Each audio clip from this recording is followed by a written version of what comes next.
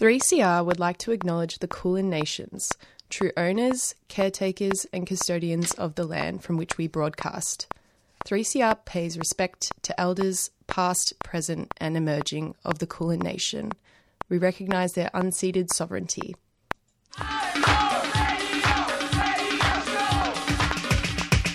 This is 3CR Breakfast. Oh, yeah.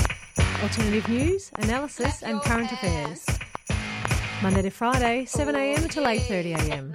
Only double. Clap your hands.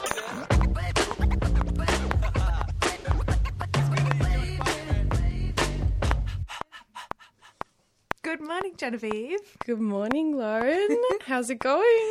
I'm so happy to be back. Welcome back to Tuesday Breakfast live in the studio. Yes, this is the first time that we've been into the studio live in months. So Literally 2 years for some 2 of years. us. I know, I can't Literally even... never.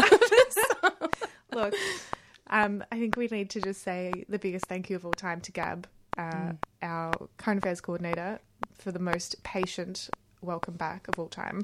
Definitely. Been more than helpful.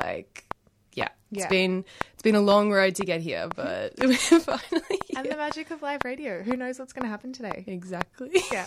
Anything could happen. Anything could happen. But what is happening on the show? What have we got? Who are you interviewing? Remind me. Yeah, so I'm doing an interview. It's going to be a live one. We've kind of mixed in a little bit of pre-recorded interviews and live interviews, but I'm going to be talking to an artist. Her name's Shannon Higgins. She's a part of this exhibition. It's actually happening out at the ACT, but her photography looks incredible anyway. But the exhibition's called Here I Am, and it's a exhibition celebrating women artists and gender non-conforming artists. And yeah, I'm just going to be talking to her about her work in the show and just, her artistry in general. So should be good. Awesome. And we have cool pre-recorded content. Oh, well, we stole the award-winning QR code by Tuesday Breakfast alum George Maxwell about intimate partner violence in queer relationships, which is obviously really important to highlight during the 16 days of activism against gender-based violence. Yes. Yeah. Particularly as a reminder that gender-based violence does not discriminate when it comes to sexuality or gender binaries. And also, I don't know, did you listen to Disability Day on 3CR?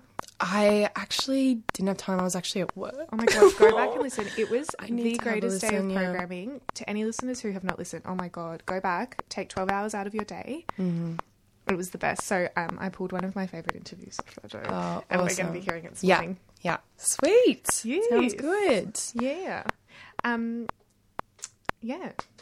So, should we go ahead and start off with some little current affairs, news, bit of stuff like that? I know that, Lauren, you had something that you wanted to talk about. Oh, I came in all bursting with energy because they're starting the COVID vaccine trials this week. Yeah. Yes, I listened to this beautiful interview this morning on the drive-in with a doctor. He's like 85 years old, this British doctor who is going to be one of the first recipients of this vaccine. And he's had, they call it long COVID for like 9 months, which is wild. Oh, yeah. Yeah, I know those one, the not that many people, but yeah, the people that don't get that sick at the start, but it's kind of like a chronic fatigue type situation. Yeah, and the fevers and the respiratory. And yeah, so they were just talking about how they're staging the vaccines. So the most at-risk people in the beginning, so elderly people in out-of-home care and their frontline carers, and then elderly people outside of out-of-home care, and then so on and so forth. And they're starting with like 2 million people. So like, God, fingers crossed. Just fingers crossed. Yeah, definitely. I mean, it's crazy to even have gotten to this point so fast anyway. What usually takes, I think, vaccines on average take years to develop. And we've done it in the space of, oh my God, months. It's crazy. Yeah. Like, just fingers crossed it works. But or that it leads to, refining and the next vaccine. Definitely. Have you got some news up? I have a bit of news. Just in terms of local news, thought I'd mention this. But the Prime Minister Scott Morrison has actually apologised to Kevin Rudd. As this is actually, pretty, I shouldn't laugh, but he apologised to Kevin Rudd after accusing him that he left and re-entered Australia during COVID. He's written to the Clerk of the House of Representatives, correcting the record and apologising to Kevin Rudd after declaring erroneously in question time. And sorry, I'm getting these headlines from The Guardian. That the former Labor Prime Minister had been allowed to leave and re-enter Australia during the pandemic. I just love these little squabbles that just happen. Always the undertone of the current affairs of just Australian politics. It's just bitchy like high school. And I wanted to just mention, I think a lot of our listeners follow this story really closely, but the cashless welfare card that's, just horrendously racist and horrendously paternalistic and just discriminates so wholly against Indigenous people and particularly poor people, just passed Parliament yesterday by one vote. So it got through the Senate and there was some real hope that it wouldn't extend into Parliament, but the independent MP, Bridget Archer, who'd been sort of repeatedly saying in media that she was opposed to the cashless welfare card, abstained from voting rather than voting against. And so it passed by one vote. And if she'd voted no, then it would have been defeated. So people are quite frustrated with that, and people are frustrated with the Labor Party's response, which is, well, let's see if we can tweak it to make it better.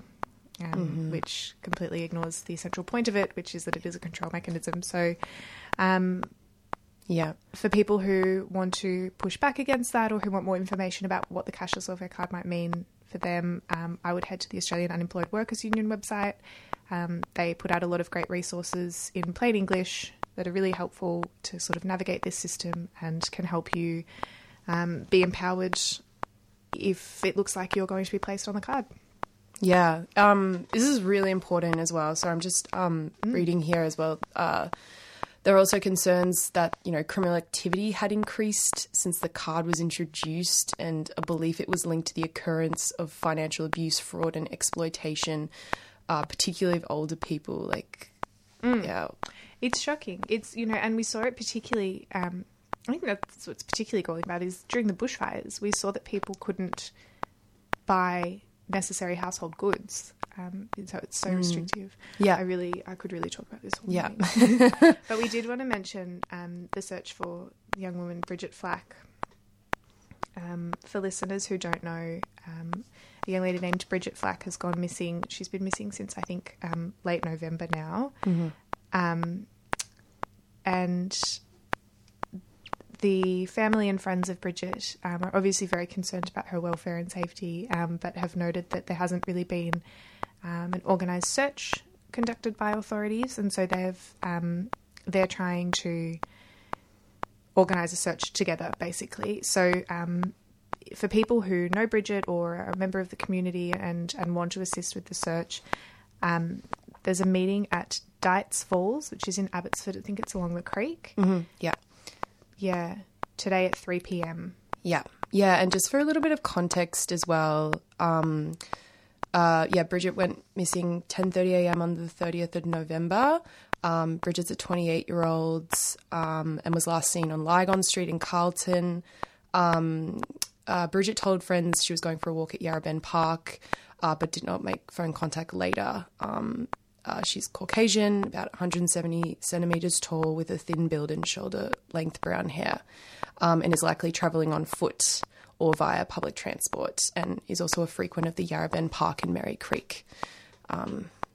Just with a little bit of context. And if you do know anything or have heard of anything, please, the family and friends are just urging you to contact the North Melbourne Police Station. We might head to a community announcement or two, and then Jen is going to line up some fabulous music for us.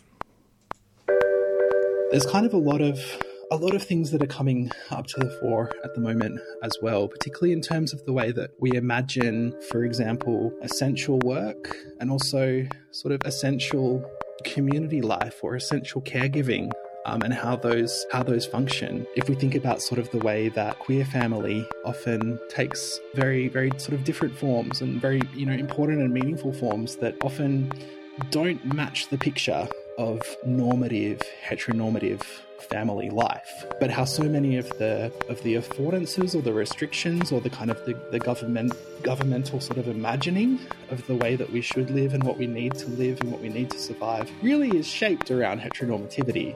It's around the family life in the suburb, as opposed to many, single individuals who have shared queer family, both sexual and community connections that sustain them and that kind of give them life and give them sort of energy and comfort and safety and security and support. You're listening to 3CR Community Radio 855 AM on digital and online. 3CR Radical Radio.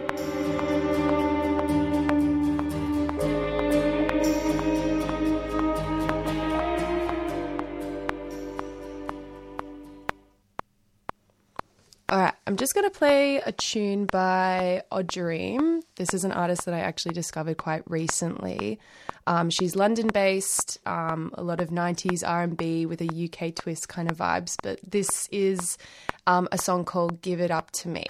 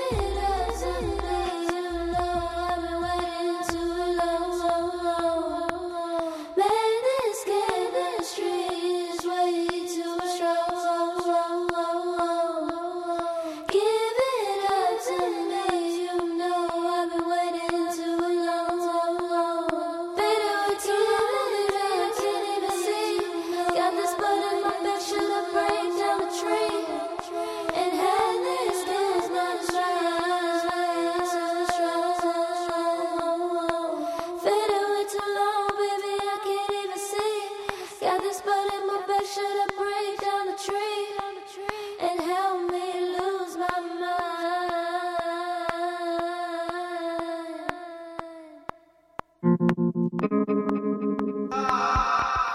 mind. 16 Days of Action Against Gender-Based Violence, November 25 to December 10. In the lead-up to Human Rights Day 2020, 3CR's feminist and gender activists bring you grassroots content demanding change for the annual 16 Days of Activism Against Gender-Based Violence campaign. Visit 3cr.org.au/16 Days of Action.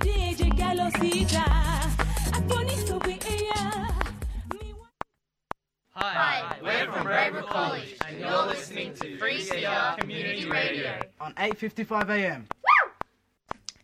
Welcome back to Tuesday Breakfast on 3CR Community Radio. I was hoping to find our alternative news intro, but it's been a really long time since I've been here and I can't find it. So Zoya, in our next segment, sings a little bit of it. So please pretend that the real thing is playing right through your headphones. It's way better. Yeah, it's actually way better. Zoya does a much better job.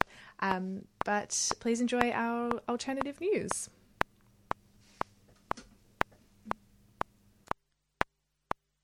To the real nitty gritty. Welcome back to Tuesday Breakfast on 3CR. It's time for alternative news. Yeah. That's the spirit. Jen, do you want to kick us off with today's topic? Yeah, sure. I'll kick us off. So today we've decided to focus on something that we think has been very much ignored by mainstream news, especially in the West, and that is that in India, or in Delhi specifically, on November the 26th, it witnessed the biggest organised strike in human history. Over 250 million workers and farmers. Someone calling me. I'm so sorry. All right, back to that. Over 250 million workers and farmers, along with the allied students and women and civil society groups, participated in a nationwide strike in the capital city. And this coincided with India's Constitution Day, which actually commemorates the adoption of the Constitution in 1949. The response to an unprecedented attack, they are marching in response to an unprecedented attack on workers' rights and farmers' protections by the Prime Minister Narendra Modi and his policies and government. So just in terms of what those new policies actually encompass, so you see new amendments to labour codes and introduced farm bills that have reversed major historical progress made in workers' rights and farm protections. So it's something to do with, I guess, privatisation of farm work.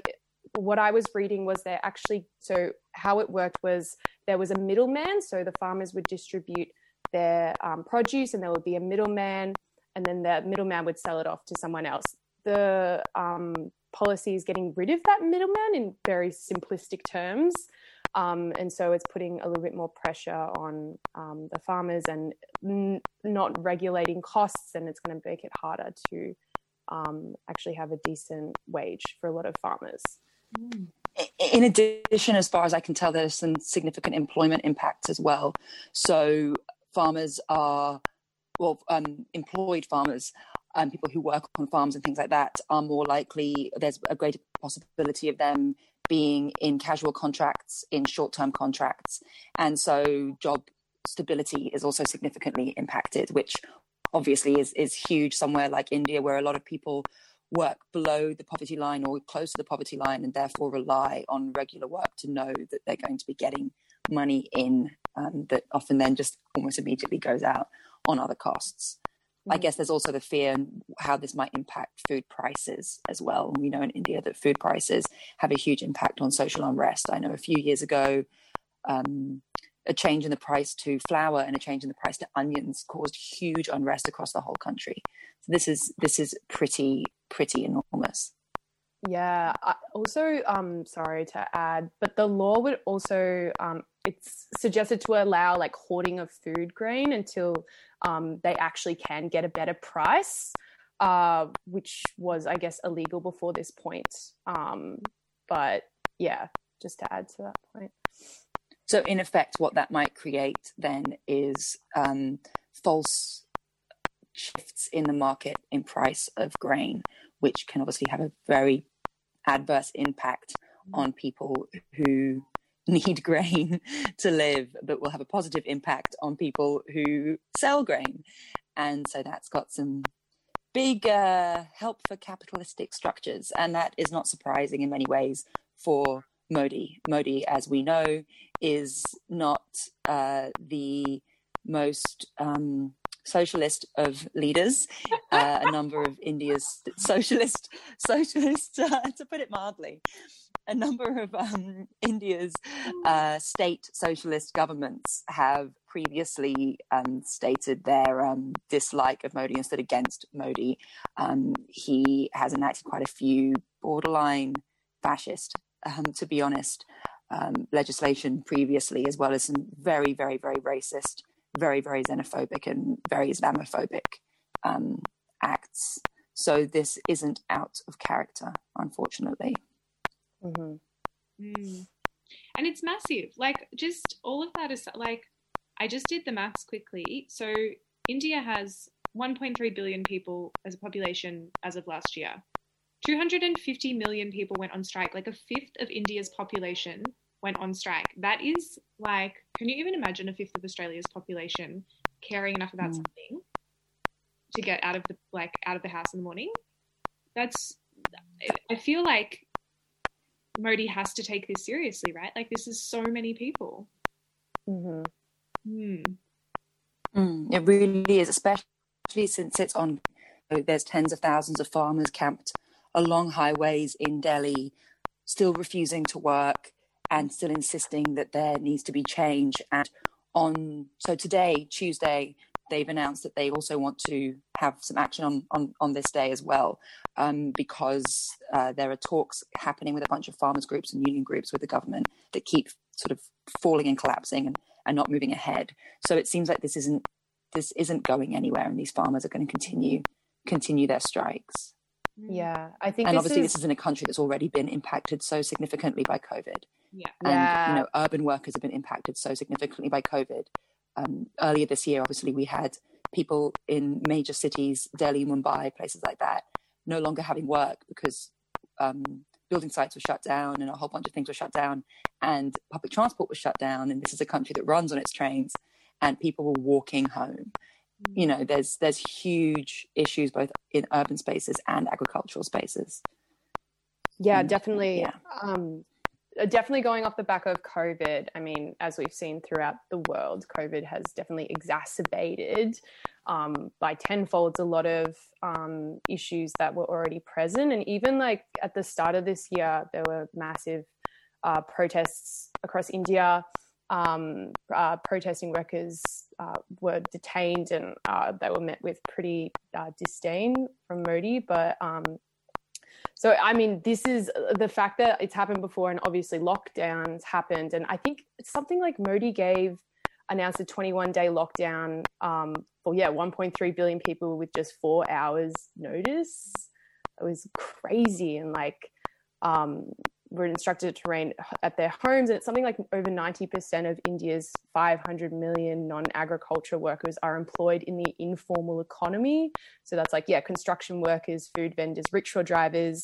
And so after the lockdown was announced, many people obviously found their industries and operations had closed and had no backup option. A lot of people obviously don't have like savings or insurance or paid leave or employment rights. And so, yeah. What's Zoya, you might know, is there much in the way of social security or sort of unemployment support financially? Oh, you're laughing at me already, so I'm gonna assume that was a dumb question. I'm honestly not much of an expert when it comes to the welfare state in India. I guess I could call one of my relatives and find out. That'd be great. But to the best of my knowledge, there isn't exactly a huge welfare state in India. Such a big country just can't, quite frankly. And yeah, it is a little concerning now, sort of, Genevieve, when you're talking about all these different things. 500 million people potentially have lost a huge amount of their work and therefore have very, very little money. And then you've got an entire farming economy that are on the brink of God knows what. And were these, if this legislation goes through and crop pricing can be enacted, and crop pricing that might push the cost of food up, that's a recipe for ongoing unrest and ongoing concern.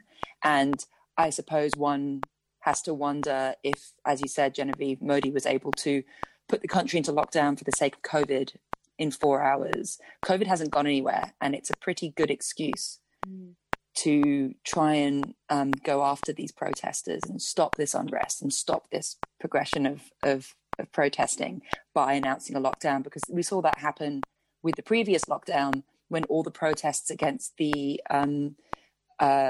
legislation that they were pushing through to be able to track Muslims in the country and be able to, in some cases, put Muslims in camps in the country.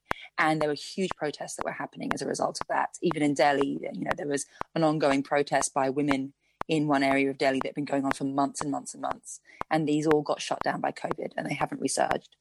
So I wonder whether COVID will be used as an excuse. Yeah, I definitely remember that it was an effort to strip Muslims of their citizenship. I can't remember exactly the details. Yeah, that was crazy. And then that was that massive protest where a lot of Muslims were actually killed. It was awful. A lot of students.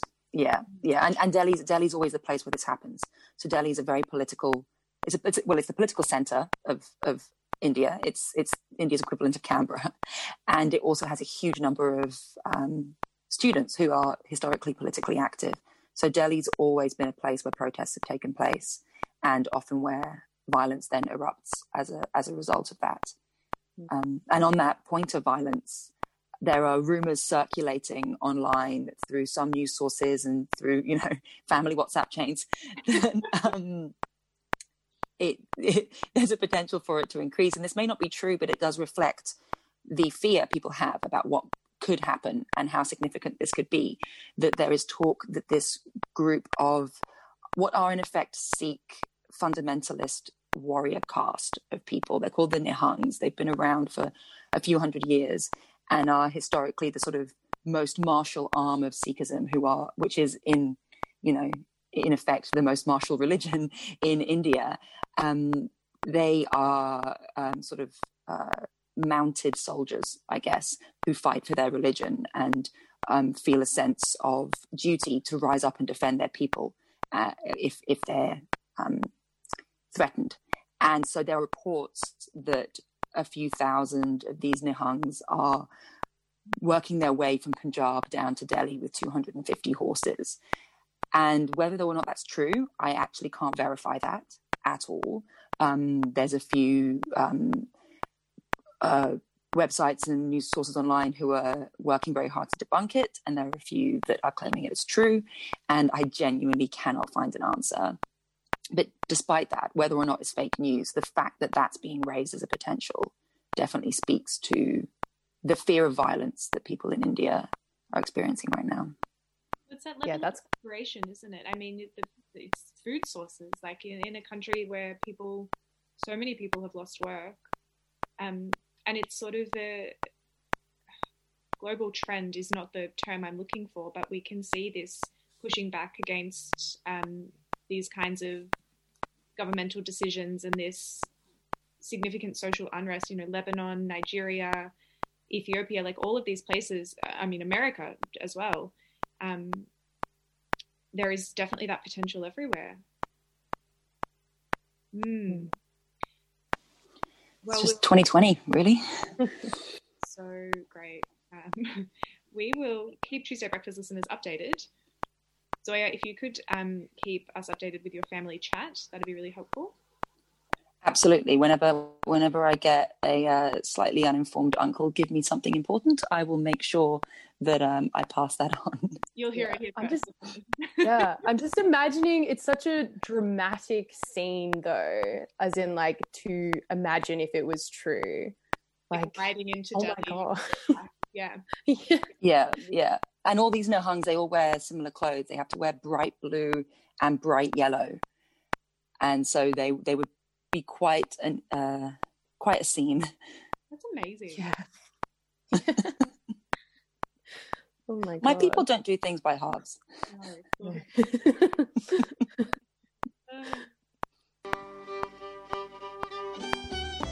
Women workers' answer to COVID. Capitalism created this crisis. Workers can solve it. Like the sound of shorter working hours in secure employment with no loss in pay? A comfortable income for everyone. Taxing the rich? Jobs made public with workers in charge. You women who want to be free, just take a tip from me. Radical Women is launching this winning plan on the 8th of December at 7 p.m.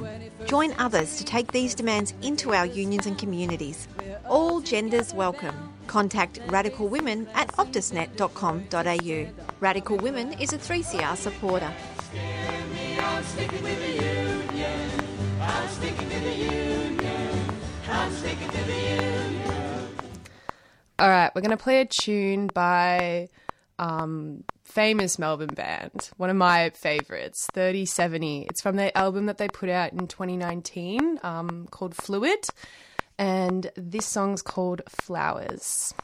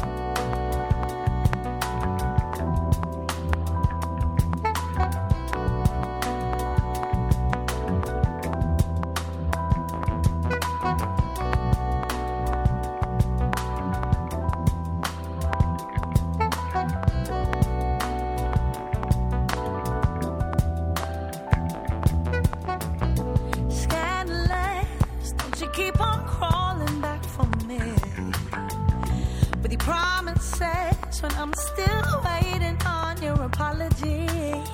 So scandalous, but you keep on crawling back for me. With your promises, and I'm still waiting on your apology. Flowers never be. Flowers never be. Flowers.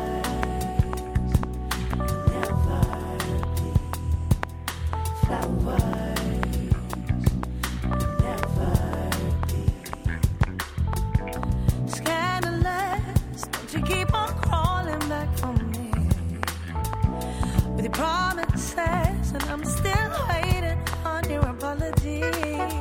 So scandalous, don't you keep on crawling back for me with your promises when I'm still waiting. I'm still waiting. Flowers will never be enough. While I still feel your touch, yeah. Flowers will never be enough. No, no. Not while I still feel your touch,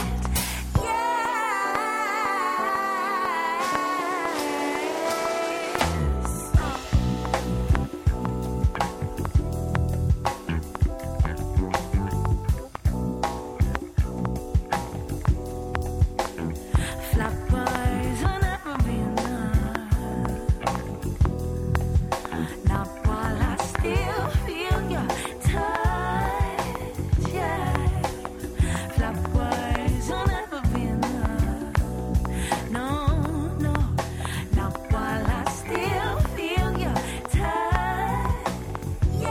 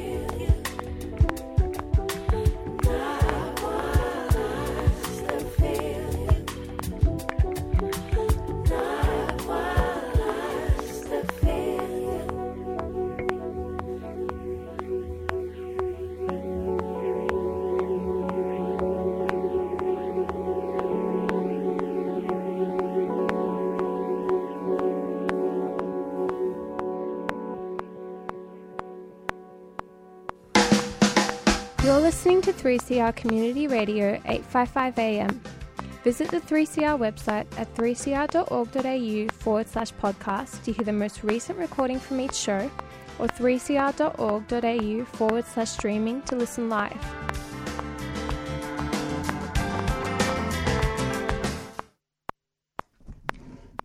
So now we are going to hear an episode of the award-winning podcast of QR Code, which was created by 3CR's own MV, James from In Your Face, George Maxwell and Anya Saravanan from Women on the Line.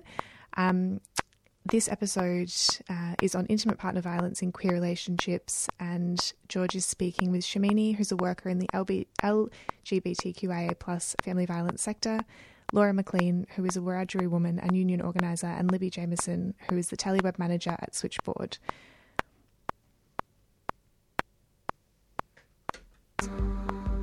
Like a lot of the warning signs that pop up in heterosexual relationships as like red flags of like, oh, I'm really concerned about this relationship, and you know, people are getting more and more isolated and less available support. That stuff happens in queer relationships all the time. And we are already isolated. We're already isolated by, you know, the fact that we're not out, maybe at work or to, you know, certain family members or at sport or whatever. There's lots of stats around that because like we're further isolated, you know, due to the fact that there's, you know, like less of us, so to speak, and so there's like more intensity in our relationships. There's more like we have to stay together, or like, you know, you're the one, that's it. Both contexts and both like hetero cisgendered relationships and in queer relationships, you know, violence is like can happen in any relationship. Like it is just about power and control. And when we do this training, we talk about, you know, there are sometimes like ready-made power imbalances for people who use violence to take advantage of. So, like, you know, in a cisgender heterosexual relationship, there is the obvious power imbalance between a man and a woman, but it's also about, and there can be, you know, power imbalances in queer relationships as well, based on things that aren't gender, things like, you know, financial position, things, you know, so there's like, you know, who's a carer, like there's lots of different stuff. There's so many different power imbalances in the world, but ultimately it's about, there's power and there's also entitlement. You don't necessarily need a power imbalance for someone to feel entitled to, you know, your time, your resources, your body, your anything. And when that starts happening and it keeps happening, that's what abuse looks like. And it doesn't, I think there's a real misconception sometimes of like, oh, like, you know, like if someone's like not like towering above me and like yelling at me, that's not abuse. And it's like abuse can be really subtle.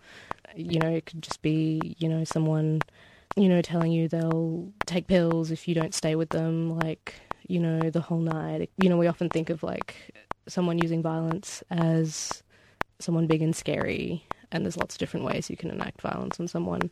Some victims of violence don't like see themselves as violence. They see themselves as a carer of someone who is very unwell or like needs help and things. And so when we talk about family violence, people get really kind of wrapped up in like, you know, what are the motivations? Like, why are they doing this? And I think it's kind of almost pointless to talk about motivations because ultimately the end is the same. Some people go, oh, maybe it's jealousy or like it's alcohol or it's money or it's something. It's like, yep, those can be some enablers of violence, but ultimately it doesn't matter. Like ultimately it's happening and the impact on you is still very real, and that still means that you need some help. Shamini makes another important point, that whilst there's not a lot of research on this, anecdotally we know that QTPOC people, which stands for queer, trans and intersex people of colour, face additional issues in relationships. I mean, I can only speak, you know, for queer people of colour. You know, you accept what, like the love that you can get in a way, and what people are giving you and things. And I remember like reading, there was like it's like a multicultural queers in Australia kind of book that was like a bit of a textbook for a while from the 90s, and you know it was talking about all these you know QTPOCs who were just like, yeah, like I've got a boyfriend and yeah sometimes he's a bit, you know, racist, but it's fine, and like all this kind of stuff. And I think things have gotten a lot better. And I think that's, you know, currently where, you know, like with some trans folks, where you're like, you know, yep, I am experiencing this, but you know, it's not as bad as some of my mates who've got it much worse. And you know, this is the love that I can get, and it's nice, and it'll do for now, and that sort of stuff. So like it's a pretty sad state, and when we hear that stuff, like sort of where you can't really, like, it's, you know, a lot of it's anecdotal and things like that, and you just go, yeah, like this shouldn't be happening, and that shouldn't be the love that you get. Like Shamini, Libby comments on how violence can be excused, issues of entitlement, and the fact that if we are using harm against a partner, we do have a choice to stop. Power and control is at the heart of understanding family and intimate partner violence. So one person's aim to have control and power over another person's, and the way they do it. There's a myriad of ways that someone can try and control you and get their needs met first. And for me, it comes back to that choice. You know, we hear a lot of excuses around what's going on when someone's using violence in a relationship. I didn't mean it, you know, you made me do it, I was drunk, or I was taking other, you know, drugs, or I had a terrible childhood, I've got, you know, I'm depressed, etc. There are all these reasons that people will pose around why they are behaving badly, in inverted commas. But fundamentally, it comes back to my needs are more important than yours, and I'm going to get my needs met first. At the centre of it all is we choose to behave. We choose our behaviour. There are 10 million excuses why someone would be abusive or violent, etc. But we choose to be like that, you know, and we can choose not to. So we know... research tells us that many people who grew up in violent families don't go on to be abusive to the people around them. We know that people who use violence in their relationships can go to work and don't use violence at work. So it is a choice. And I think we have to really start from that point, that if you choose to use it, you can stop. And that we need to create we need to move beyond... And I don't know, I don't have the answer to that. It's a complex thing where someone feels entitled to act a certain way to get their needs met. So the question of accountability is a really difficult one. We have really, I think, unuseful structural, state-based structures that don't help us, you know, to do that. You know, we have a police and justice system that I would say is not just. How does it provide justice? And, you know, there's only one way of doing it, and that doesn't suit all of us, does it? What other options do we have to keep ourselves safe and hold people accountable? What can community accountability look like? Laura unpacks accountability and why the stigma of straight cis men dating trans women needs to be addressed in order to reduce violence against trans women. Cishet men who are attracted or in a relationship with a trans woman, I think it's really, really important for them to be open about that and normalise it, you know, for what it is, and be comfortable in their own sexuality, whether that's still straight or bi or whatever it might be, but actually being open, like, yeah, this is my partner and blah, blah, blah, and destigmatizing it, which will make the lives of trans women a lot safer because, you know, there won't be all of this, like, fragile masculinity and insecurity, like, you know, you seeing a guy and then, like, you know, after you have sex and he gets all ashamed and then, like, actively violent, it's, like, really terrifying. It's like, oh my God, is he going to murder me? And then is he going to say that I trapped him and he didn't know, you know? I know for me, like, I don't see any healthy or positive relationships between straight trans women and men at all in the media or, like, anywhere. But when you do see relationships, portrayed with trans people involved in the media, it's never nice. I can't really think of any TV show or anything where it's been like, oh, that's so nice and happy. But I've seen, you know, the hurt and the trauma and being like, yes, I relate to that. I think men need to start holding each other to account a bit better. I'm really lucky that the men in my life that I'm close friends with are like that, and they actively work to foster that sort of community and work to make shit men less shit, I suppose, which is really cool. And, you know, have sort of been witness to it. Like, one of our really good comrades now used to be like very like right wing, bit of a misogynist, etc. And my friends circle taking him in and like fostering positive male relationships and positive like maleness, like not toxic masculinity, but like positive masculinity has really shifted him. And now he's like a solid comrade who like is an ally for sex worker rights, for trans rights, you know, and comes out and does the things and does the work, which is really cool. So I think community is a really big part of it. You know, the saying that strong communities make police redundant. I think we all need to be working towards stronger communities, and especially stronger male communities, where they do hold each other to account and they are actively working to make things better and safer for women. I think it's really important. Accountability sounds great in theory. However, there are definitely some challenges to having these kinds of conversations with friends, as Shamini explains. I think sometimes people have a very, like, I've got to stay, you know, like someone's relationship is their own business. Like, I can't get involved and people aren't going to like that and that sort of stuff. And that might be, you know, true. People might get really defensive. They might not be ready to hear, you know, that their relationship is unhealthy or there's like unhealthy things going on. But it's like, I think if people are really concerned about what's happening, like, and, you know, your mate's pulling away and, like, you know, pulling closer into this, you know, valid relationship, the best thing you can do is just keep reminding them that you're there, because the person using violence might very well be saying things like, no one likes you anyway, no one's here for you. They're just pretending. They don't even want you around. I'm the only one that wants you around, like, you know, like, and you're not, like, worth very much and blah, blah. Like the best thing you can do is just keep reinforcing that you are there and that you do care.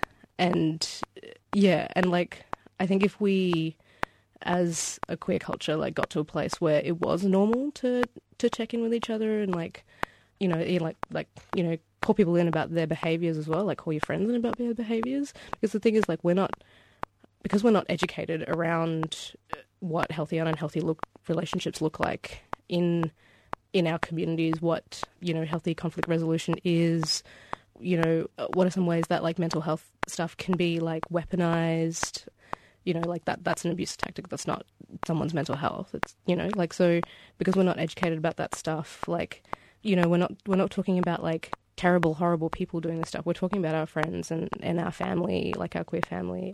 And what about for ourselves? How might we address using harm in our own relationships? Libby talks about power, consent, and the importance of unlearning in order to navigate healthier relationships. It's about communication and consent, and to not assume that your values and your understanding of the way the world works is the same as if you're in relationships with other people. So it's talking about, you know, how interactions and values, but also talking about power. Who talks about power in their relationships? You know, if I think about it for myself, it's like, it's not a conversation that I have very often. I think that often when you're newly getting into a relationship with someone, you might talk about consent then. Is this okay? Is that okay? How do you feel about this? But then we get into these grooves with people and we stop talking about it. We elevate our needs over others. And we see that happening. We see that mimicked in, you know, in heterosexual relationships. Who role models healthy behaviour to us? Who teaches us how to do that? I'm really encouraged in the preventative space where younger people are learning about healthy relationships at school. I'm really encouraged to hear young children, 5-year-olds, talking about their bodily autonomy and saying, no, that you can't do that to me. That's my body. I choose. I never learnt that at school. So that's something, that's a start, that we give children the language and they practice that. What does it mean for us as adults? There's a lot to unpack. There's a lot to unlearn about being in a relationship that's equal and full of equity. That's right. This is Bubba West from the American Empire, trying to keep alive the legacy of John Coltrane, Curtis Mayfield, Nina Simone, and I am so glad you are listening to 3CR, because 3CR is a force for good. It's telling the truth and allows you both to laugh, not at, but with others. Oh, what a grand radio station it is. All right, this is going to be a tune by the late but great French singer-songwriter Lizzie Mercier-Desclaux. Lizzie was a pioneer of the punk movement, especially in France and especially for cis women. And yeah, so this is one of my favorite songs by her. It's called Fire.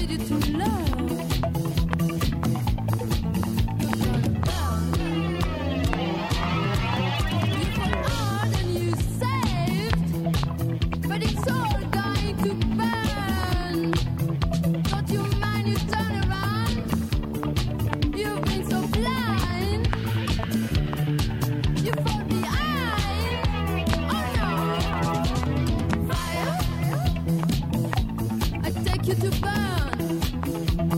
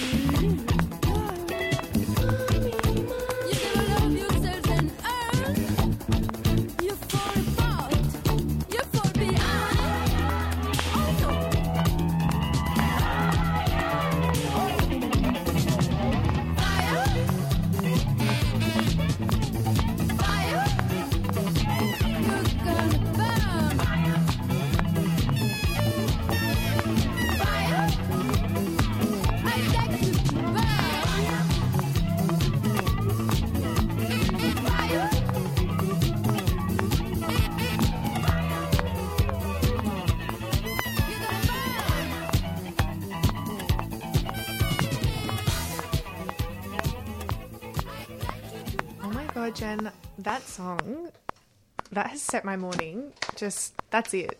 How good. Work is going to be on fire. Yeah, how good is it? Oh my God, when I first heard that song, I just like played it non-stop in my car, jamming out, head thrashing. Yeah, it was great. I would love to see you like that. I hope one day I get to. Yeah. So next up, we're going to play a short little video that's doing the rounds on social media, but I thought captured the issue really nicely. It's a Junkie Media video talking about predictive policing.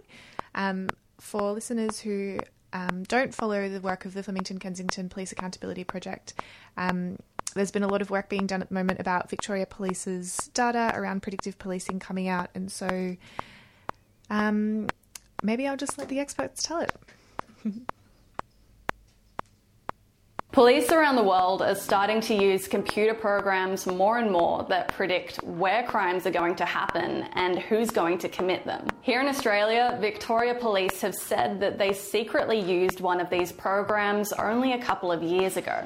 But there are some big concerns that come with this kind of technology, and right now it's all being used behind closed doors. So, what do we need to know about it? Victoria Police only recently admitted that they were using predictive policing software between 2016 and 2018 in some southeast suburbs of Melbourne. They were using it to try and pick up on teenagers and kids as young as 10 who were supposedly high risk for committing crimes. Police around the world are increasingly using this kind of software because, in theory, it can save on resources. You don't need to spend as much time looking for a crime if an algorithm can just tell you who's going to be committing it. But there are some pretty obvious problems with this system, and probably the most important one is that it creates a sort of feedback loop.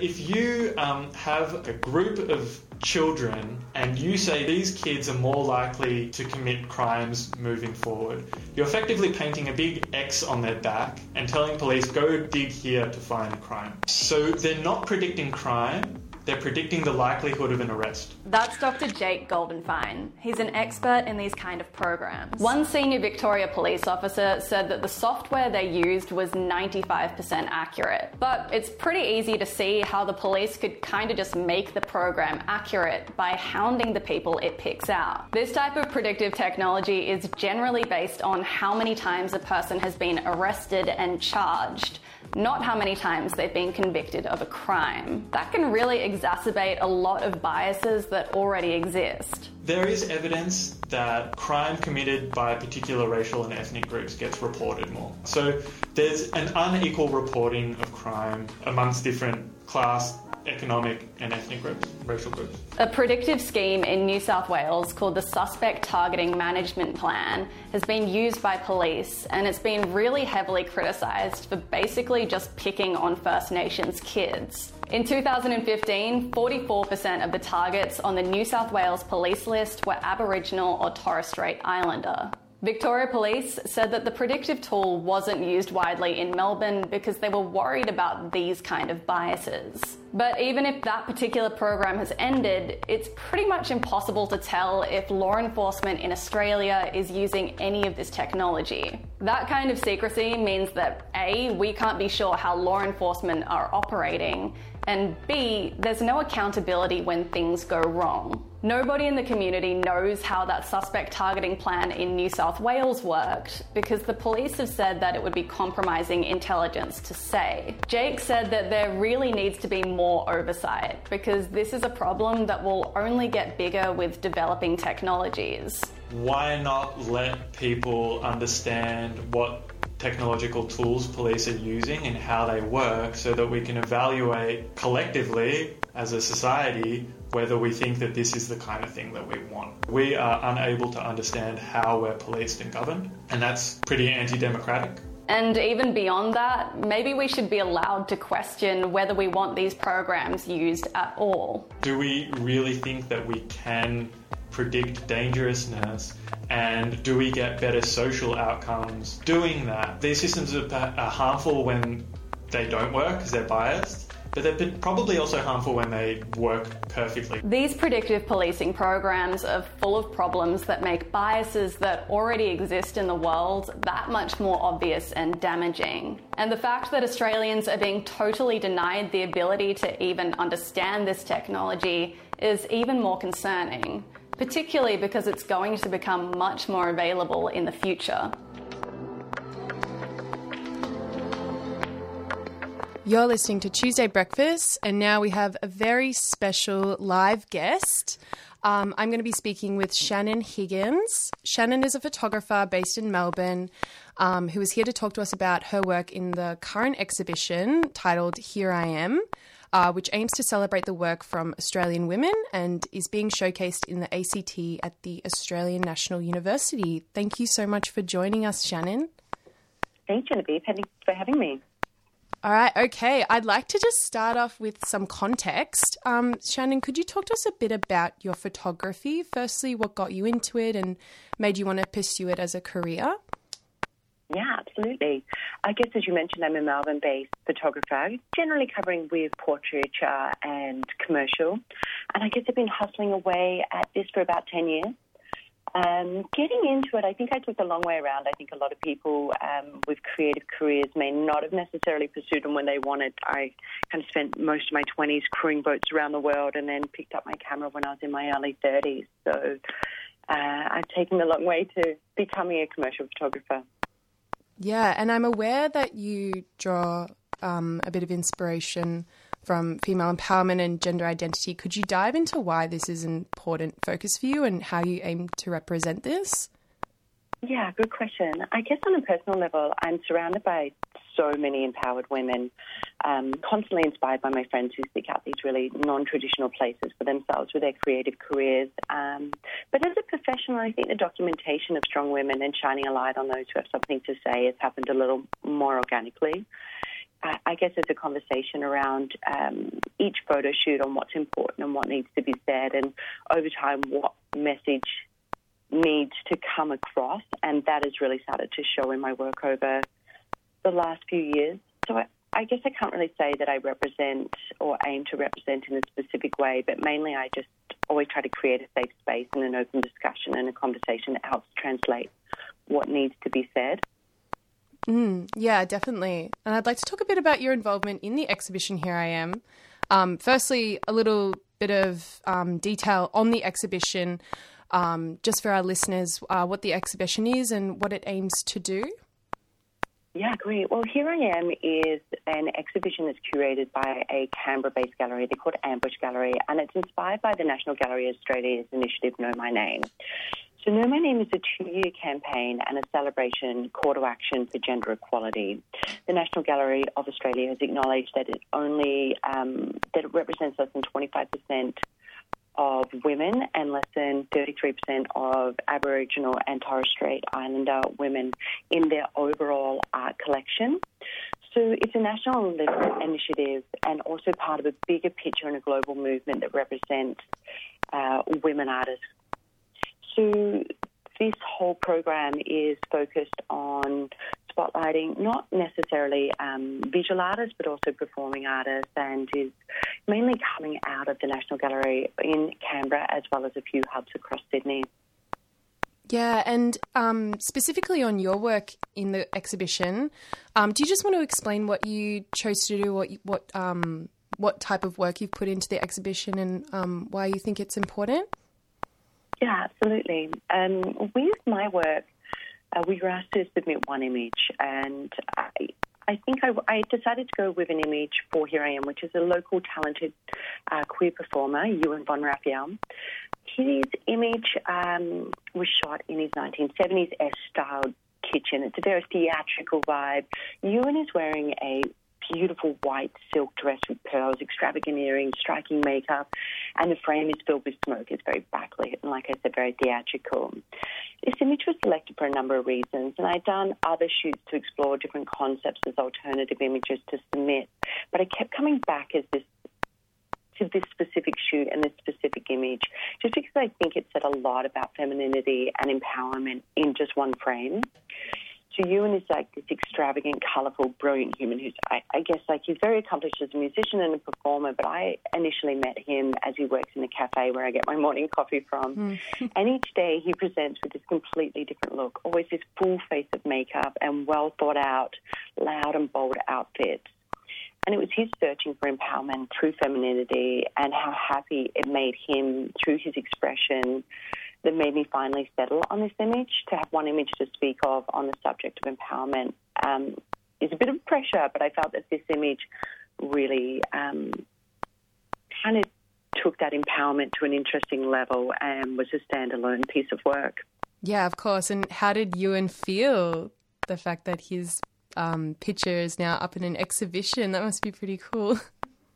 Yeah, absolutely. He was incredibly elated by it, and it's presented on University Way, and I can go into that, but it's this 2.5 metre by 2.5 metre image that's sitting in an outdoor exhibition on a cube. And so I think to have such a huge presence for something that he just does organically for himself, I think there's an incredible amount of pride that went with that for him.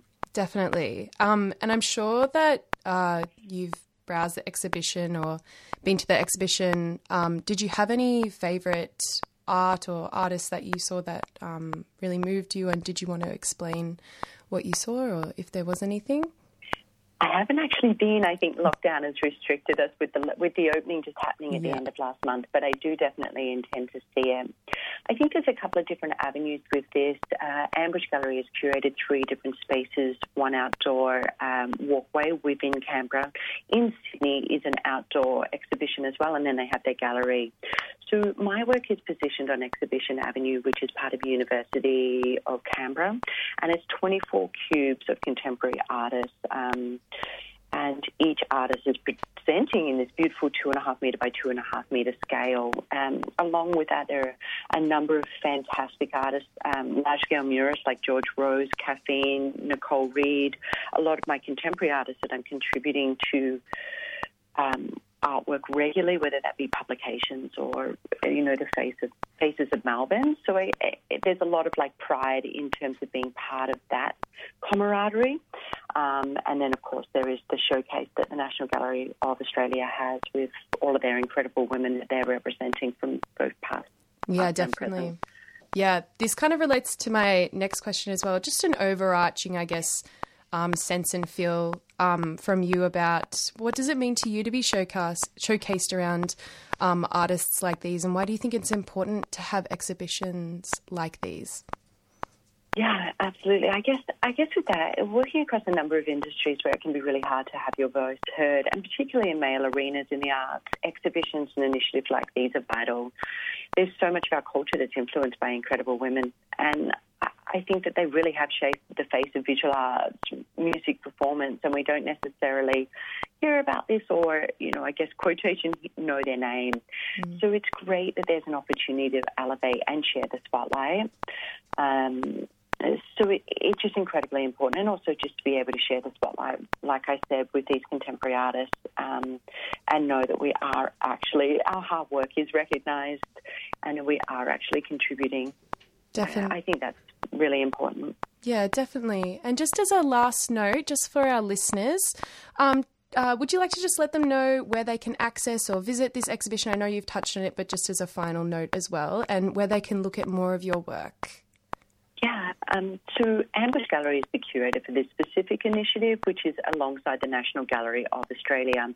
Here I Am, by simply Googling Here I Am, you'll be able to find this information and the wonderful currently working contemporary artists. It's their focus. As for myself, my main go-tos are website and Instagram, which is Shannon Higgins. I have a little trick with that, so it's Shannon with a Y, SHANNYN, and Instagram. So they're my main outlets. All right, awesome. It's been such a pleasure talking to you. Thank you so much for joining us today, Shannon. My pleasure. Thanks for your time, Genevieve. So my name's Amber Karen-Nicholas, and my pronouns are they, them. What are you currently doing, and what are you studying?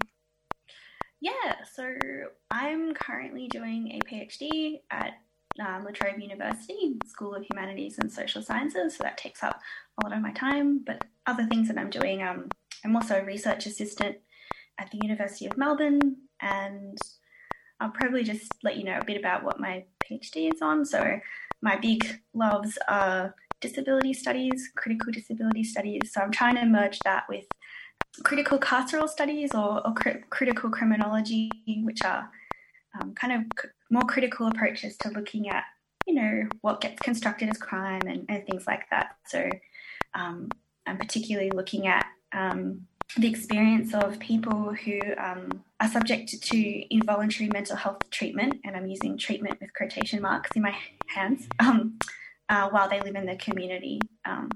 So particularly people with a mental health-related disability or a psychosocial disability, as some people, people have different ways of talking about it. So, yeah, that's me. Amazing. In a few sentences, what was your experience of the Decarcerating Disability Reading Group? What do you think are the benefits of being part of such a group with other disabled people?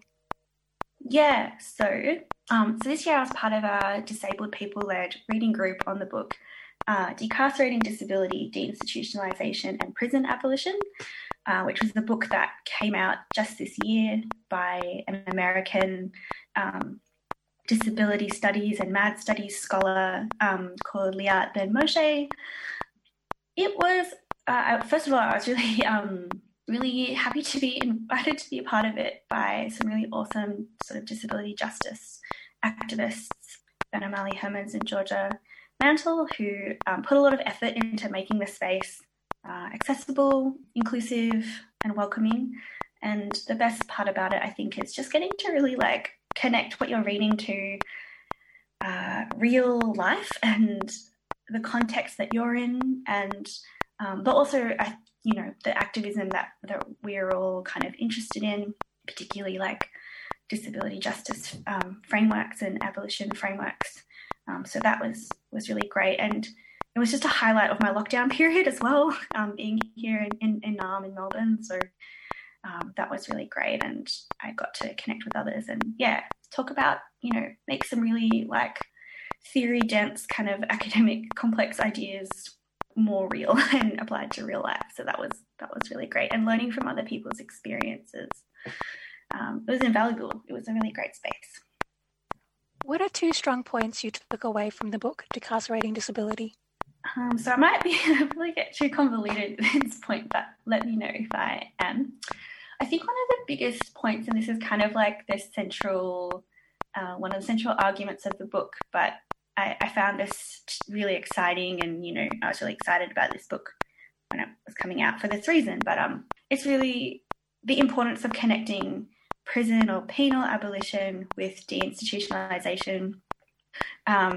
Basically, it's trying to argue that they share a logic that is, deinstitutionalization has a logic that is anti-carceral or abolitionary, which to me is a really exciting idea.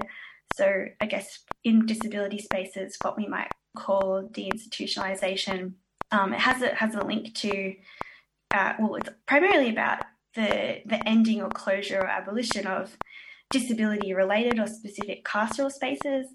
To be more specific, large-scale, often state-run institutions, so, former asylums that often later became psychiatric hospitals and residential facilities, not exclusively for, but often in people with intellectual disability.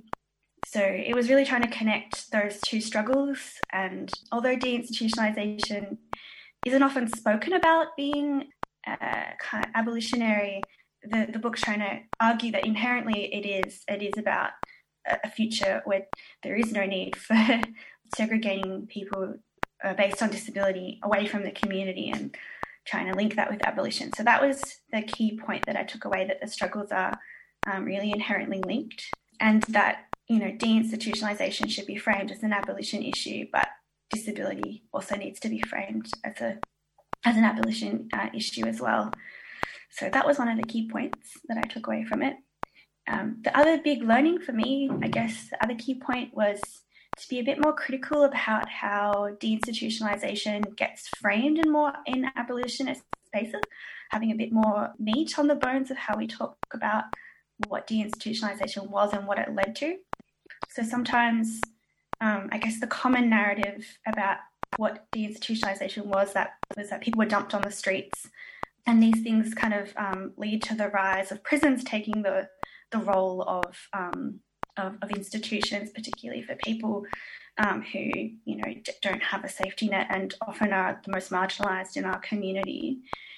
But the book kind of argues that when we blame deinstitutionalization for these things, we're often, we have to be aware of how that kind of intersects with backlash towards the very idea of deinstitutionalization. So, and having a better appraisal of how different factors are actually to blame for these phenomena.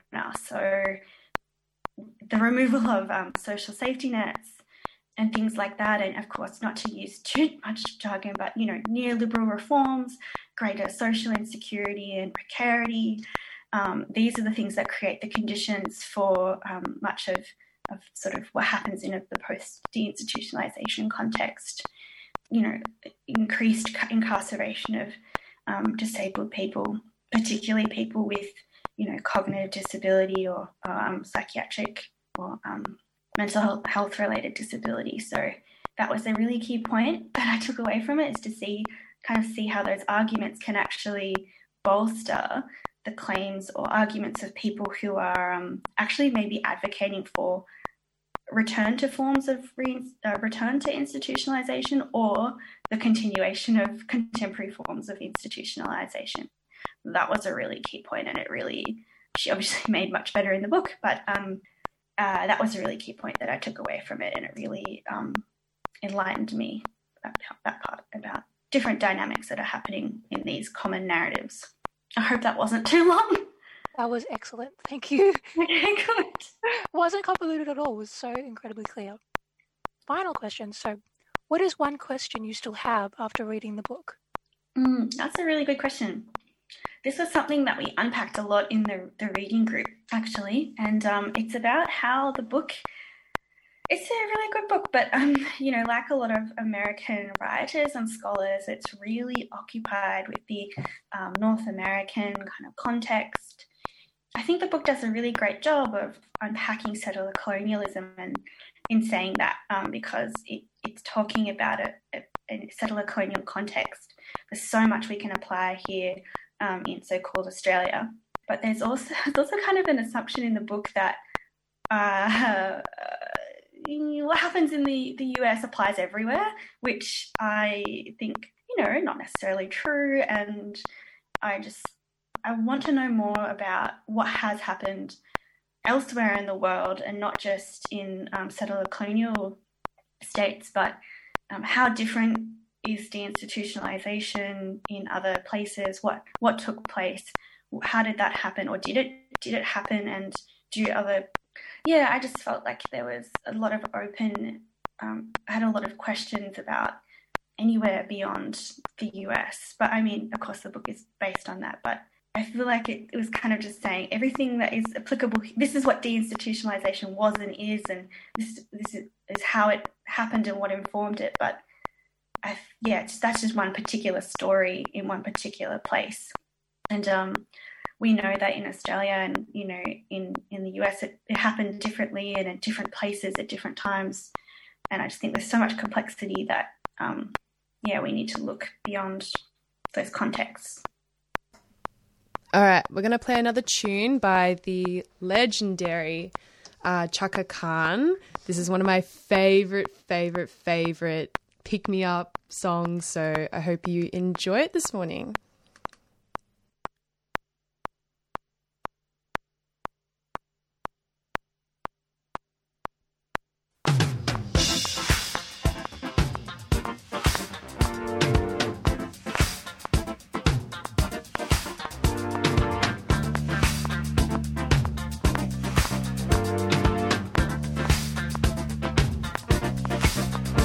It's not difficult for me to say I love you. It would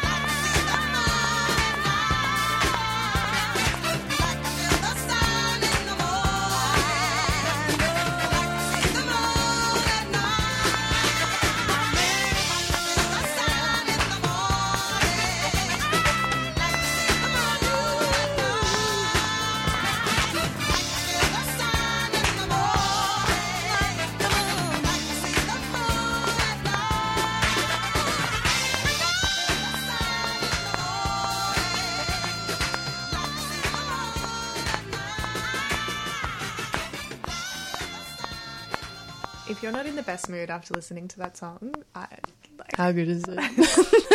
It's like the ultimate, like, wake up in the morning, put that song on, and you'll have the best day. Yeah, that's my new favourite. Yeah. So that's the end of our first live show back in the studio. Our maybe third last of this year before we go on holiday. But we did want to mention a few really important things before we head off. So tomorrow is the final day, Wednesday is the final day of the 16 days of gender-based activism against, I'm just getting the speak louder. 16 days of activism against gender-based violence. And so Wednesday the 10th is Human Rights Day. And so 3CR has some programming happening on Human Rights Day for the whole day, really. So if you go to Human Rights Day 2020 on the 3CR website, you can see there is some Global Intifada behind closed doors. Robbie Thorpe and Viv Malo will be speaking. And then there's a special on Sunday, this coming Sunday, the Queering the Air 3 to 4 p.m. slot. They're presenting a panel called Invisible Voices 2020 and Human Rights Day, which is a special broadcast on the issues impacting on queer communities that have been forcibly displaced across the globe, with a particular focus on the Asia-Pacific region. And so that'll be a live panel discussion and a Q&A. And it's a partnership between Invisible Voices, a collaboration between Democracy in Colour and the Forcibly Displaced Peoples Network in partnership with 3CR. So that's on Sunday from 3 till 4. And as always, you can tune in on 855 AM or via the website. And that'll be really, really special to listen to. And up next in the 16 Days of Activism, Giselle Hanna is presenting the Accent of Women show, which is fabulously every Tuesday from 8:30. So keep your ears out. Keep your ears out. Keep your ears on. Yeah. Oh God. Keep your ears. It's too early to get up. Keep your ears tuned in to 3CR and have a great week. Australia's first LGBTIQ+ purpose-built centre opens early 2021 and we need your support. Be a giver this Christmas and send your loved ones a gift of pride. The Victorian Pride Centre has launched unique gift cards to fundraise fitting out the centre, and they're the queer holiday cards of dreams. These affordable gifts and fun stocking fillers support the LGBTIQ+ community. Gifts of pride can be purchased with a few clicks. Head to pridecentre.org.au to start shopping and subscribe. The Victorian Pride Centre is a 3CR supporter.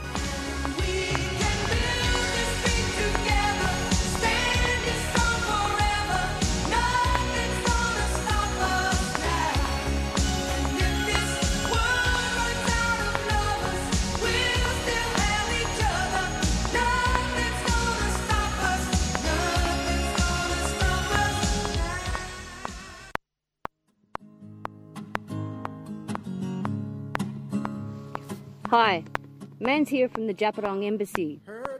On October the 26th, after 2.5 years of defending sacred women's country, the Embassy, family, friends and supporters were forcibly removed from country by Victoria Police. The Andrews State Government, alongside Major Roads Projects Victoria, have begun their violent attack to desecrate the sovereign lands of the Djapurrung to make way for the duplication of the Western Highway between Buangor and Ararat. There are many old growth trees, one significant tree in particular, a 350-year-old yellow box gum, the directions tree. She's a placenta tree who holds the DNA of the Djapurrung ancestors. She was felled by chainsaw at the hands of a government that is asking for a treaty with its First Peoples. The Embassy and its frontline protectors are calling out for your help. To find out more, including how to get to the Embassy to help defend on the ground, visit the Djapurrung Heritage Protection Embassy's Facebook page. Educate yourself, donate to the Chuff campaign, and spread the word. 3CR supports the Djapurrung Heritage Protection Embassy. No trees, no treaty.